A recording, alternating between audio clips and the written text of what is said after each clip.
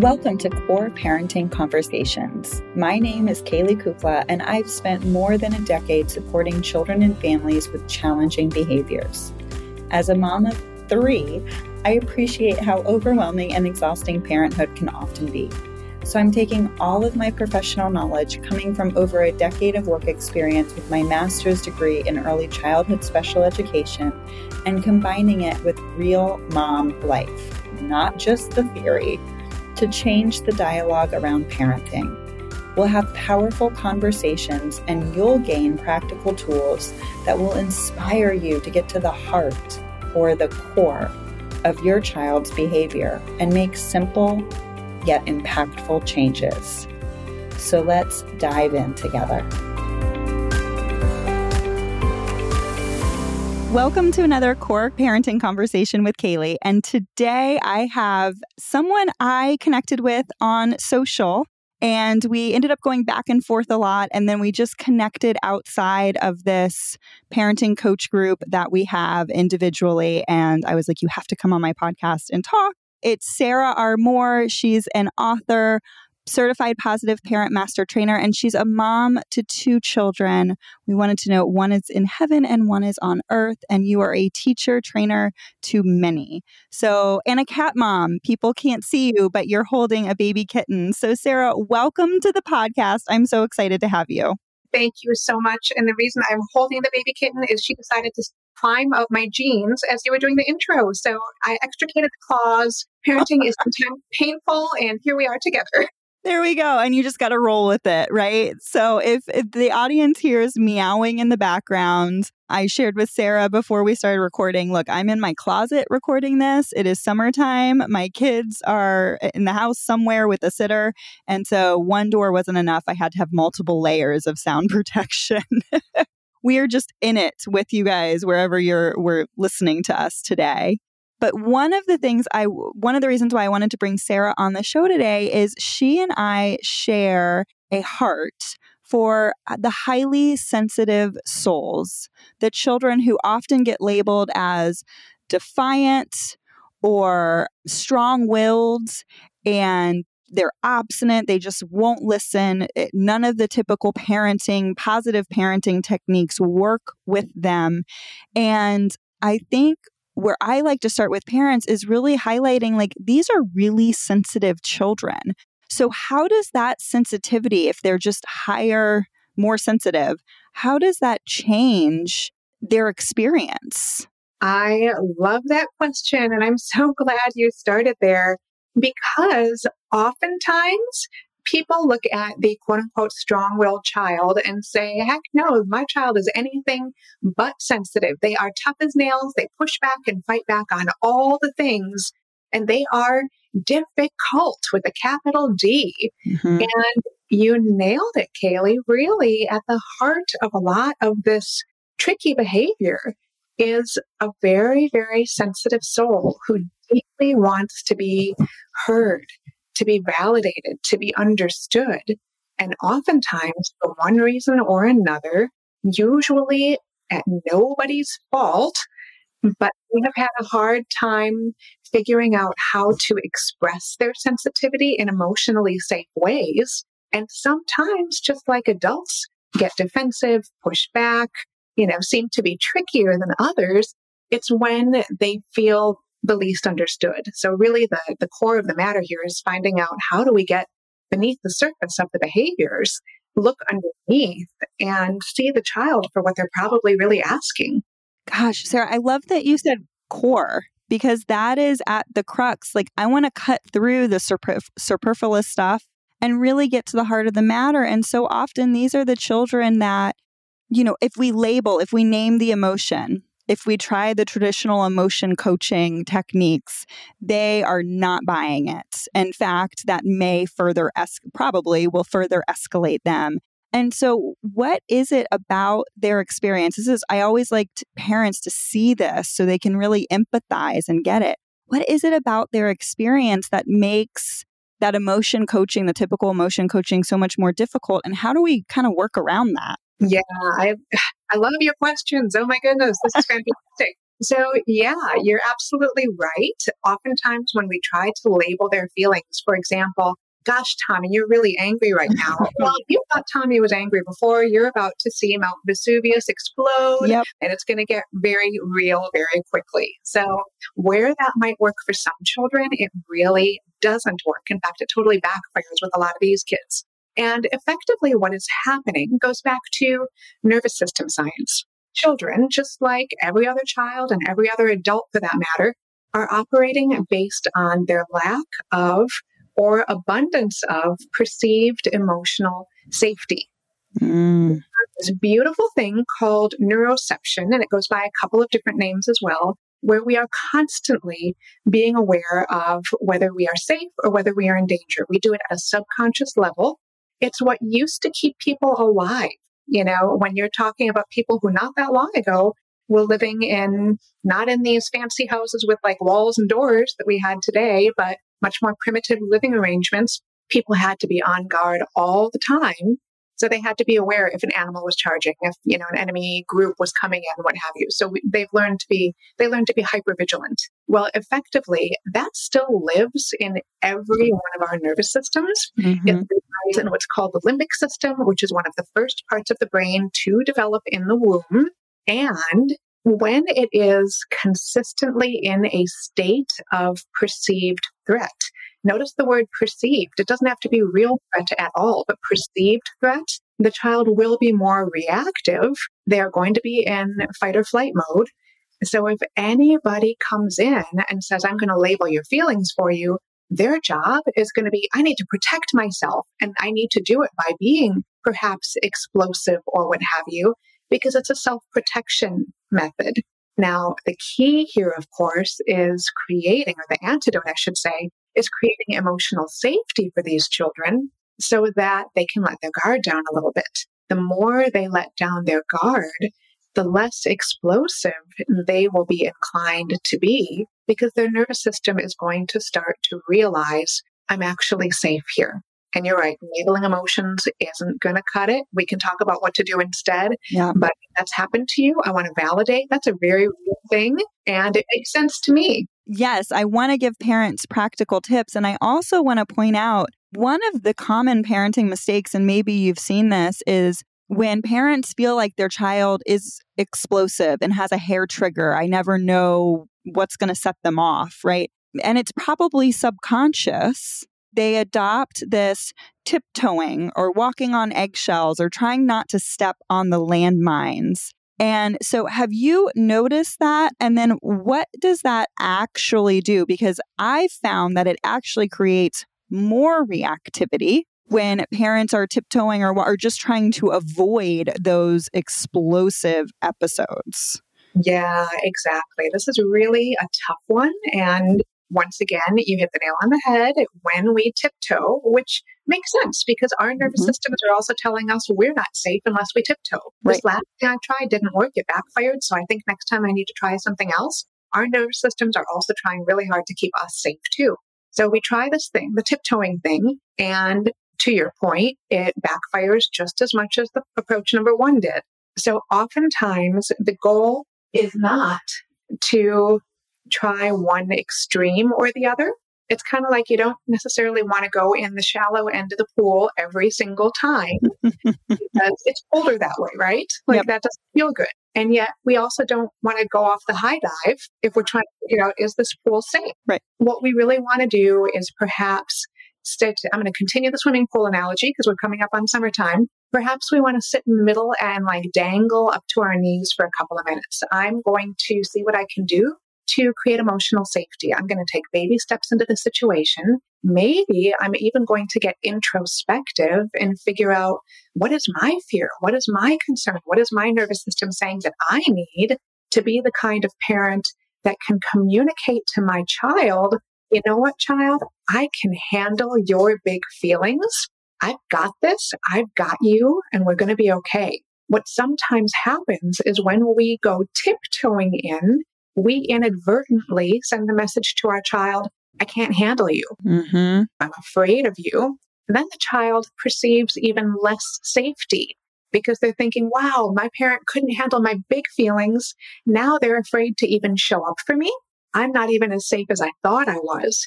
And therefore it becomes a vicious cycle with bigger and bigger behaviors.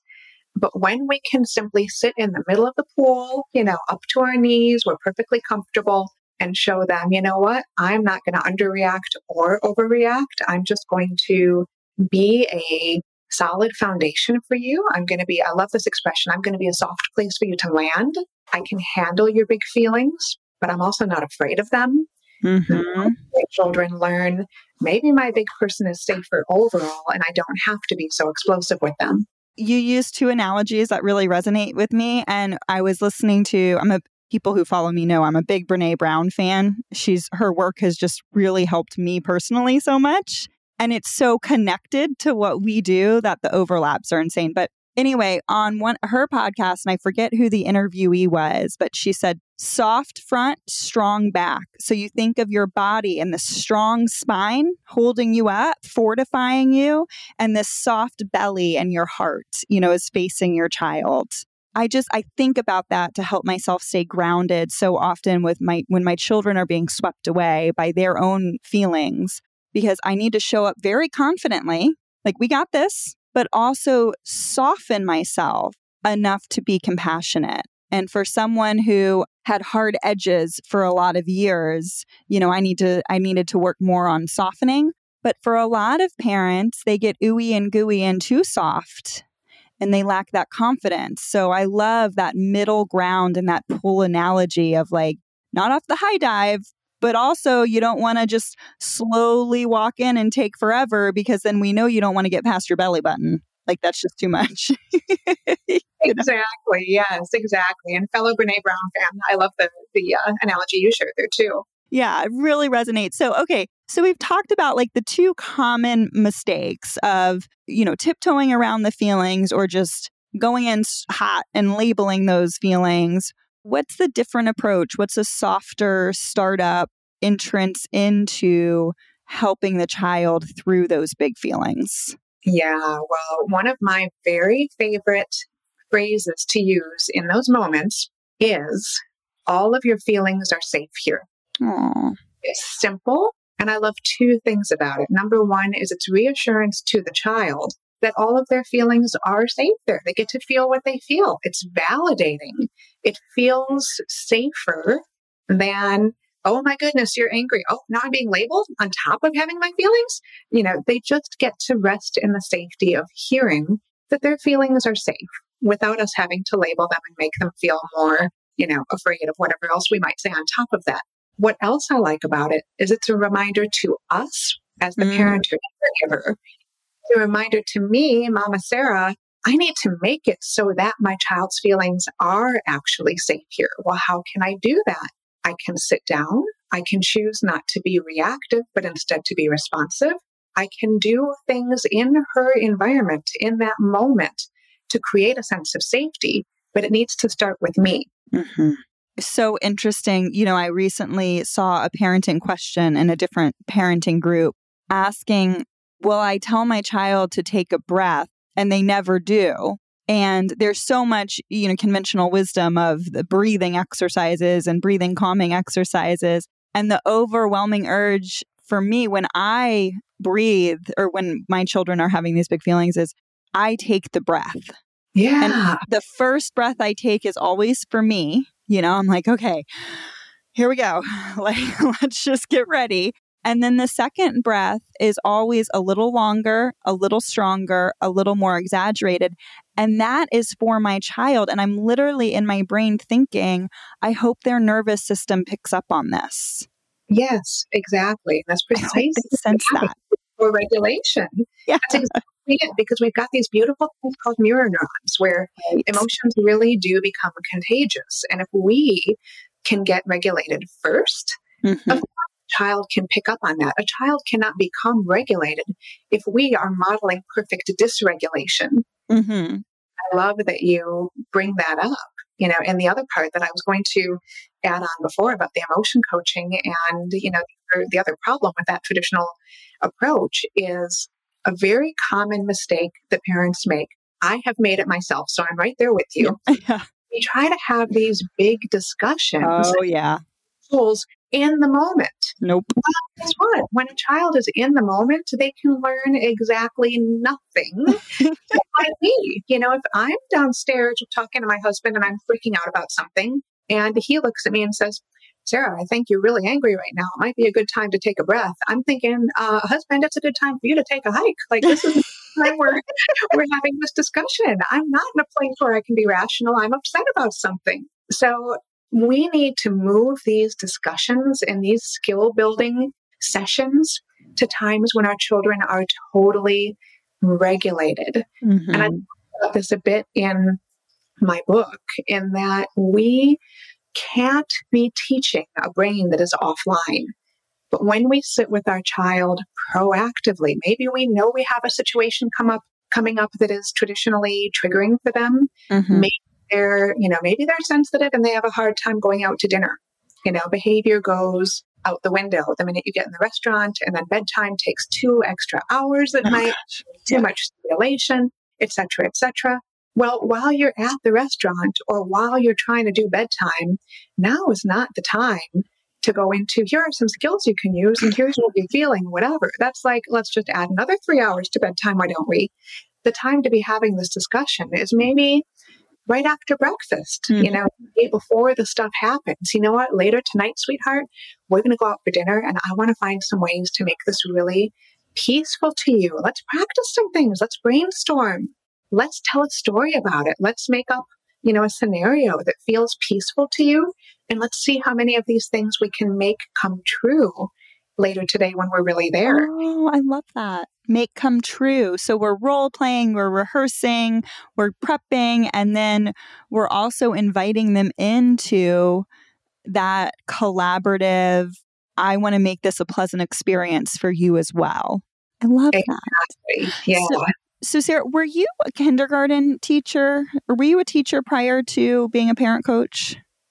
Funny you should ask. I have never been officially a teacher, but I have worked in classrooms all over the country. So I co-taught with Teacher Tom in Seattle. I have been in classrooms daily for months on end. So yes.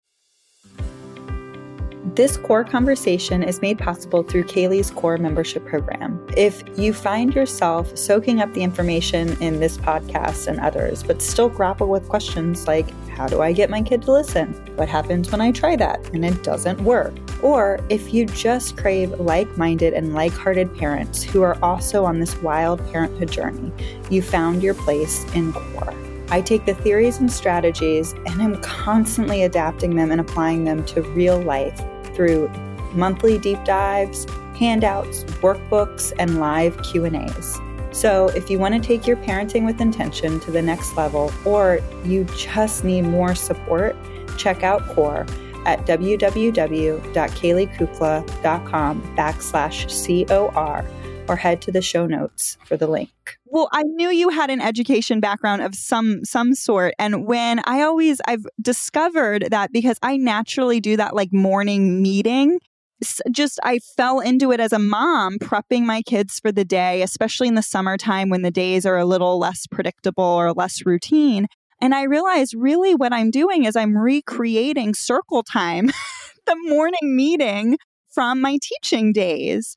But that huddle up, that plan does so much for our children. It lets us proactively address those maybe sticky, tricky moments with them. It invites them into this collaborative process so they don't feel, they feel empowered to have some agency and influence over their day. And so I love that framework and that setup and that idea that if you know something is upcoming, waiting to the heat of the moment is just really setting both parties up for a lot of frustration and not a lot of learning at that point. Exactly. Yeah. And it's fascinating. More of my background, I actually spent 20 years in corporate America before doing this parenting thing. And I spent a lot of time in very high stakes negotiations. One of the skills that I learned in 20 years in corporate America was the art of negotiation. Yep. Really, the end game is we want to find win-win solutions for everybody. It's not here for me as the parent to win. It's not here for my child to win. It's not a competition like that. Mm-mm. It's how we brainstorm collaboratively, using that beautiful word that you just shared. Mm-hmm. How do we collaborate on finding solutions that both of us not only can live with, but feel pretty darn great about too? And the beautiful thing about children is they're so much more creative. Maybe I'm just speaking for myself. They're so much more creative than I am. So oftentimes they notice things, they go right outside of the box, they bring in different things that I hadn't even considered yet. And the children that we started talking about, these sensitive souls, are so incredibly perceptive. They see so many more connections that most people just miss. So I feel like if you have one of these children, if this is really resonating with you, there's a lot in there, right? That's just waiting to be unlocked. Yeah. And one of the best ways that we unlock this is exactly through the creativity that you described. And I share that again in my book in a fair amount of detail. It's the magic word of parenting. It's play. We know from Jean Piaget many years ago, who said play is the language of childhood. When we can help our children play through their concerns, play through problem solving, play through their frustrations, we find magic as parents. Magic. Magic. Yes, exactly. Playful parenting is everything. We can use it proactively. We can use it in the moment. We can even use it retroactively. And it is such a game changer, especially for these sensitive souls who, frankly, may not tolerate traditional correction very well. Mm-hmm. They not tolerate being told how they're feeling. For your point about emotion coaching, they may literally need to play it out. They might need to say, you know what? The kitten is feeling aggressive right now. The kitten's feeling angry. The kitten's feeling playful. My stuffed animal wants to keep playing. My stuffed animal doesn't want me to go to school. My stuffed animal wants me to stay here. Oh, okay, well, let's talk to the stuffed animal instead of the child, and we're more likely to get to the heart of the matter. Play is magic, capital M. You guys couldn't see it because you only hear our voices. But when Sarah said play, I started doing a little happy dance because as a parent, so in teacher school, right, in college and grad school, we learn about the magic of play. And Piaget is such a huge piece to really understanding the cognitive processes behind that and why it's so magic. And then as a parent, I ran into this snag, let's call it, of that as a mom, I have things to do. I have a house, I have food, I have other children, I have a job, a husband, like all the things. And play quickly, what I was really good at as a teacher, as an early interventionist, as a professional, play quickly became burdensome. And I had to do a lot of work to figure out why, and also how to get started in playing with my children and learning that magic. So what is and I'm sure you have a treasure trove of tips in your book, but what is like your number one tip for helping parents find that playful side of them? Yeah. Ooh, brilliant question. So my number one tip is to redefine play as entertaining our children, but doing anything at all that brings us joy. Oh, I love that. Say more about that. That's so good. Thank you. Yeah. I will be the first to admit that a lot of us struggle with play. Mm-hmm. A lot of us do. This is much more common than people think. Mm-hmm. And a lot of times people think, oh, but I don't want to sit down and play Barbies for an hour, or playing Legos is the bane of my existence, or whatever the case may be. Guess what? You don't have to do that. Your child can do that on their own. Your child can do that with another child, perhaps another parent or caregiver.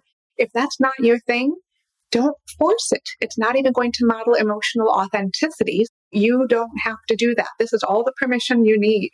Instead, what I want you to do is say, what do my child and I both enjoy doing together? So for my daughter and me, one of our play languages is reading stories together. People would say, what do you mean story time's not playing? Well, does it bring us both joy? Absolutely. Therefore, I'm going to call it play. Sometimes we'll sit down and color together. Sometimes we will, fill up a balloon and do balloon bop back and forth across the living room. Like, there are so many different things you can do where you get to have some fun too. Because guess what, parents? You also matter. It's imperative that you have joy in your life for you to be able to share joy with anybody else. Do what brings you joy, and it will be contagious. That you can call play. Okay, so I want to give a personal example because everything you said, I'm like, yes, permission to do what brings you joy and to enjoy that with your children. That is unlocking it. So the other night, I booty shake a lot. I have done that with my sister when we were growing up. We would like booty bump each other. And it's just something I have brought into parenthood. And I promise I only do it to my own kids. Booty bump them in the face. And so the other night I was doing that. And my 7.5-year-old is now getting to the point where he gets a little embarrassed. Like when mommy starts wiggling, he gets a little embarrassed. And so I started singing. This is a little embarrassing, guys, so just bear with me. I started singing Bootylicious by Destiny's Child. And then I was like, dinner was over. This is when we were clearing plates from the dinner table. I was like, guys, you've got to hear this classic song. And my husband, who is like a classically trained pianist and loves classic rock, he's like rolling his eyes. He's like, are you really going to put on Destiny's Child for our children? I'm like, yes, I really am going to do this. And so I put on Bootylicious and danced while we were clearing the table. And then it turned into a dance party and everybody was taking turns requesting songs. And my boys started drumming. They really love Alexander Hamilton soundtrack. I was bringing back some like 90s hip hop, trying to find the like non-explicit versions of it. But it was so fun. It was so fun. And it was truly play and it was truly joy. And now we usually did dance parties every night for months, and then we kind of fell out of the routine. And now again, my children are requesting dance parties after dinner before bedtime, and it makes such a difference in bedtime. I have happy goosebumps for you. This is absolutely the perfect example of play because you had to, lower your guard and just do something absolutely goofy, but look how contagious it is in the very best way. That's great. Yeah. It's just, so I think sometimes when parents hear play, they think of the Barbies or they think of the Legos. And like, look, y'all, I teach play to parents. I have, with a special interest in autism and building, connection and relationship there. And I hate those things. I tell people, I'm like, your child's best toy is you. You don't need anything. The balloon bop is so great. That's so organic. It's so easy. Any of these back and forth, I just really think that reflecting on parents' own stuff is so helpful. So I love that you brought that up and brought that to parents' awareness. That's amazing. Thank you. Yeah. And honestly, even just things like round robin storytelling, and I talk about this in my book as well, sitting at the dinner table, what are we going to talk about? Guess what? Mommy and daddy are talking about all the boring things and my daughter's like falling off the chair asleep. Like, this is not necessarily a child-focused dinner. Totally. But when we can say, you know what? I'm going to start with once upon a time.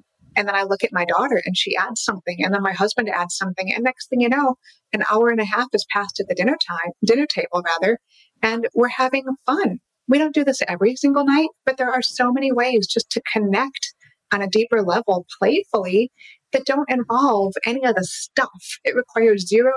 It just requires a couple of words and a little bit of your time.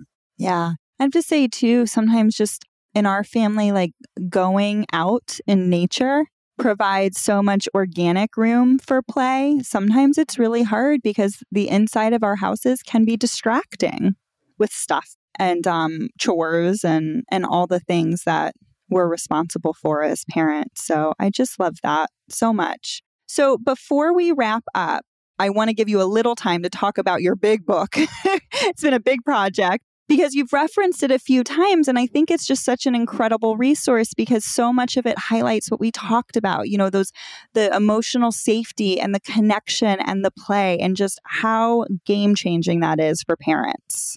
Oh, thank you so much. Yeah, it'll be out, and it's called Peaceful Discipline, Story Teaching, Brain Science, and Better Behavior. And I basically go through a lot of stuff, what's going on how's that for a preview? A lot of stuff. I go through what's going on in our children's minds, in their brains developmentally. How can we translate behavior into what they're actually needing? How can we teach them in ways that do no harm?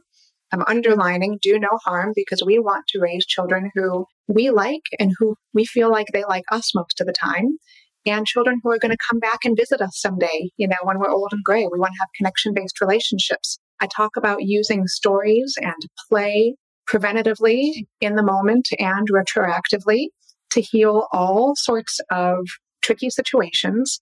And I also very gently and compassionately talk about why so many of the common parenting methods really are ineffective and what we can be doing instead and why it matters so much. So I'm really hopeful that this book will serve people and bring more peace to homes everywhere. Well, goodness, Sarah, I'm so excited for it because it sounds like everything that I also work towards, the information to just bring into the world, because it really is, I think, a healing force that our world desperately needs. And I'm excited. I'll have you back on. I want to read it and get a copy when it comes out, and then we'll have you back on and we can focus in on the book. I'll have my highlighter. I wish I had one of the books. Oh, I do, but it's underneath my computer. I read with Post-it notes, highlighters, and a pen, and I write thoughts and highlight things and then sticky note the heck out of the book. So I'm one of those geek out on information. So I'm so excited for it to come out. What a gift to the world. Thank you so much. I really appreciate you. Absolutely. Thank you so much for being here, Sarah. What we'll do is you have such a thriving social media community, primarily on Facebook and Instagram right now. Yep. All right. So we'll link. But I don't spend a lot of time on Twitter, but I do technically have Twitter too. You do have to. I'm impressed. I don't have Twitter. I'm I just can't hang. I recently started TikTok. I'm that's enough. I'm good. I'm tapping out. Yeah, but really Instagram and Facebook are my main ones right now. Great. So we'll link that for everybody to find you in the show notes, and any other resources you want to put out there into the world. Thank you so much for being here today, Sarah. I appreciate it. Thank you. I appreciate you.